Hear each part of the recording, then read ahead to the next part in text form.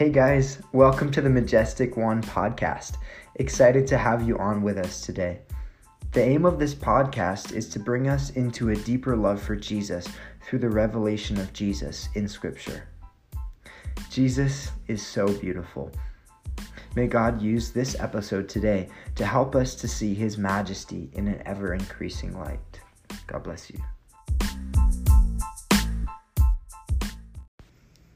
Hi guys, I know it's been a long time since I've put anything at all into this little podcast that I've been doing, but I've been really busy working 3 jobs recently, so I guess that's my excuse.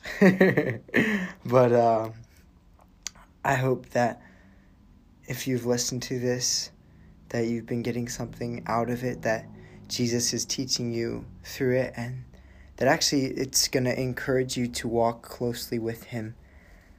Tonight, I wanted to talk to you about a verse that encompasses what I was wanting to talk about, and I'm titling this message, Are You Religious? Because I think many of us, we have, to some of us, I'd say the word religion is a negative word. But then to others, it's a word that actually has a positive sense to it. And I think there's 2 sides to that. So the word religion has to do with the things that you do. And, for example, part of the religion that Muslims have is that they're required to pray. I believe it is 5 times a day. And religion has to do with what you do. So that would be one example. In the Old Testament, the Israelites, they sacrificed animals. That would be part of their religion. For us, maybe in America, part of the religious aspect of being a Christian would be, say, going to church or reading your Bible. Or maybe going out and witnessing once a month with your church, or whatever your church does for outreaches. Things like that. Things that you do as a practice in your faith. And I think what I want to try to touch on is something that the Lord's been teaching me in my personal walk. And I'm going to read to you a verse out of Romans. And the context is about sonship and belonging to the Father and the Spirit that we've received from our Father in heaven. And Romans 8:14 says, "For as many as are led by the Spirit of God, these are the sons of God." And I wanted to talk to you about being led by the Spirit, because I would say that many times we can get caught up in what we do. We can get caught up in what is expected of us, just merely what we're expected to do for the Lord and what we think is beneficial to the kingdom of God. I love how Jesus, he said that he only did that which he saw the Father doing. And there's something really neat about that, because he would see what the Father was doing and copy that. But I don't get the sense that it was that he saw that the Father was going to wake up at 4 a.m. every day for the rest of his life. I don't think it was that he would see that every Thursday night at 7 o'clock the Father wanted him to go out on the street and preach the gospel. I don't think it was that once a month the Father wanted to do communion. I don't think it was a lot of these things that we do on a regular basis that we've made a practice of doing.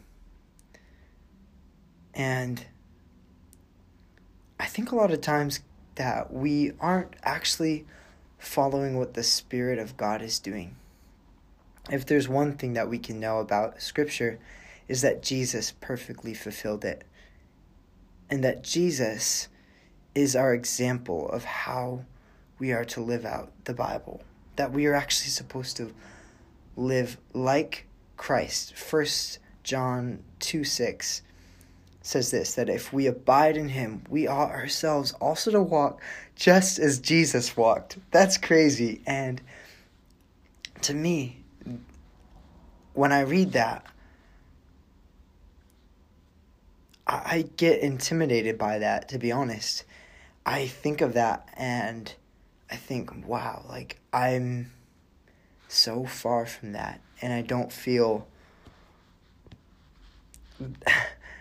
instead of it being an encouraging verse, I can easily allow that verse to speak negative things to my soul, because I can feel that I'm not walking just like Jesus did. But I think if I think that way, I'm missing the point, because the Bible is never actually going to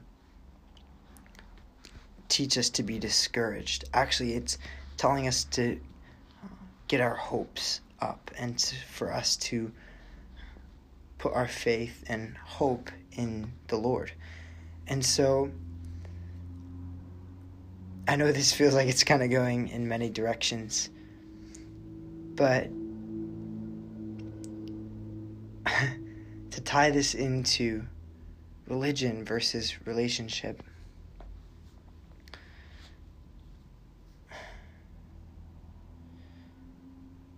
I want to ask you,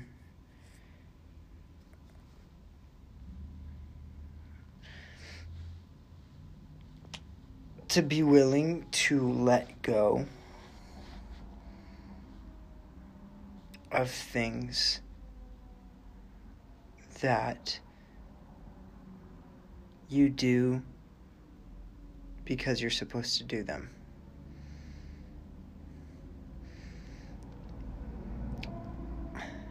I don't believe that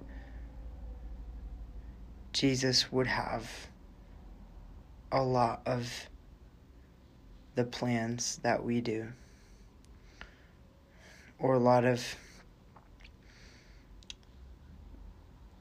the structure and the mechanics that we put into our lives, because part of being led by the Spirit, I believe, has to do with, in the moment, what God is doing. I think there's some trouble if we begin to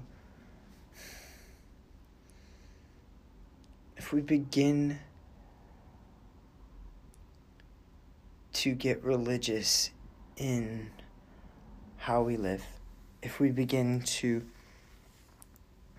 let things become just normal.